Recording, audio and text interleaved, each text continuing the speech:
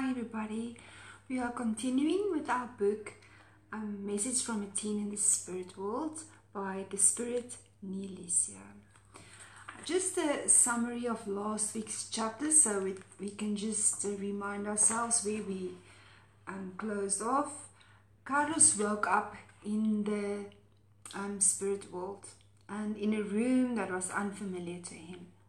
So his observation about the room was it was comfortable and made for rest.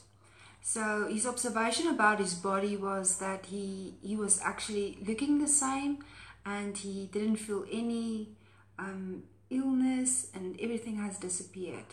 Which upon he called for his mother. And in that instant, as soon as he called for her, he could hear her. And his observation about that is that he didn't hear her with his ears, but with his mind. And that is when a few of his symptoms of his illness, which he died of, returned to him. So then Aunt Eunice automatically came and she told him that he still has a bond with his mother that is not very healthy. It is a loving bond, but an unhealthy bond. And so he couldn't control his thoughts and his mind, so she called someone to help him. Today we are continuing with more family. Hi, Saul. Thank you for being here. Okay, more family. While I was waiting for the doctor, Aunt Eunice at one point told me that she was going to fetch other family members. She left, leaving me to the new thoughts that were spinning around in my mind. After a few minutes, the door opened and our aunt came in, accompanied by other individuals. At first, I thought there were a lot of them, but it turned out there were only two, Grandma Adelia and Cousin Antonio. Grandma grabbed my attention the most. She was neither shaky nor stooped over. She looked much younger, happier and stronger. Her peaceful and bright eyes sparkled with the same kindness as when I had known her before.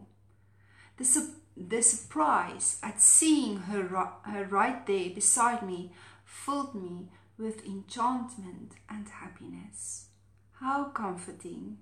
Do you remember when Grandma got really sick and had to leave home for the hospital? We never saw her again after that. Mum told us that the saintly old lady had died and didn't let us go with her to the funeral in order to pay her last visit. We both often express how much we missed Grandma. She had always shown us so much caring. She used to shower us with love and kindness. She forgave us all our wrongs. Can you imagine the joy I felt upon seeing her approaching? Next to her, I immediately recognized Antonio, our cousin. He had also died in a far-off hospital. He was gazing at me with his affectionate and kind eyes, which really soothed my heart. A true torrent of questions crisscrossed my mind in those next few moments. While there on earth, I had often heard that after the death of the body, we would be led off to either heaven or hell. But what I now saw was the continuation of the same old, dear and comforting scenery.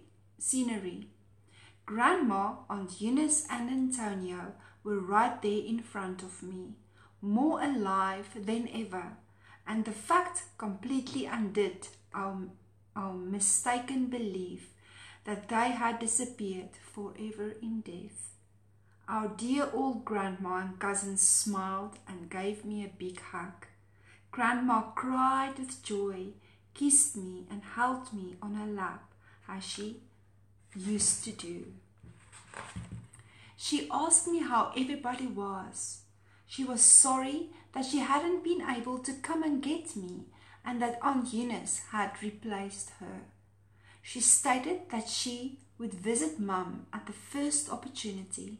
She kindly asked if you and I were still the same little imps who used to hide her eyeglasses in order to get toys and goodies. Supported by Grandma's good and loving arms, I really missed Mum and cried a lot. Our dear old Grandma, however, consoled me and explained that someday Mum and all of you would come to our new home too. How beautiful is this? This is a beautiful chapter. That he is being consoled by his grandmother and his whole family that is in the spiritual world. And this lesson tonight is not a big lesson, or it is not a long lesson, but the lesson here is, and what we can observe is that we are never alone and that we are always assisted no matter what. So if we look at this, especially at a child's point of view, that everything where he is and supposedly is still in hospital, where he's going to be assisted and helped to help his thoughts and him to actually accept where he is, because this is still a whole new thing for him. And he is being assisted by his grandmother and his aunt and his cousin. And this is beautiful. So today, whenever we feel alone, just remember, and his grandmother told him that he was going to visit she was going to visit his mother, which means that she's going to be able to go and console his mother, who's in need of that. And we should never forget this, that we are never alone, and the work that is being put in by the spiritual world, we will never even conceive. But to remember that we are being looked after and that we are being consoled in sometimes the most difficult of situations. And this is the utmost love. So when we talk to our children, please let them know that death is not the end. And this is what Carlos is saying. Death is not the end of the body or the spirit, because we are eternal souls. And how amazing is that? And another observation that was very amazing to me as well, that he said, is that his grandmother was not in that state that he remembered her walking forward and all that. She was much younger version of herself. So it means that we are being vitalized as well when we are in the spiritual world, which is quite amazing. If you want to read more about children and the early passing of children in the spiritual realm, you can, I think it's page 178 in the Spirit's book. It talks about children and what happens to the souls of children and all that. So please feel free to go and read it. Thank you so much for joining, and everybody who's going to watch this. And let's educate our children about death so that they won't be like Carlos in this fear of death, but let us practice and visualize ourselves embracing this with love and trust in God. The next one will be the doctor. So we will see each other next week. Thank you so much, and thank you so much, Kardec Radio, for the opportunity that we have to share and learn together. Thank you. Bye-bye.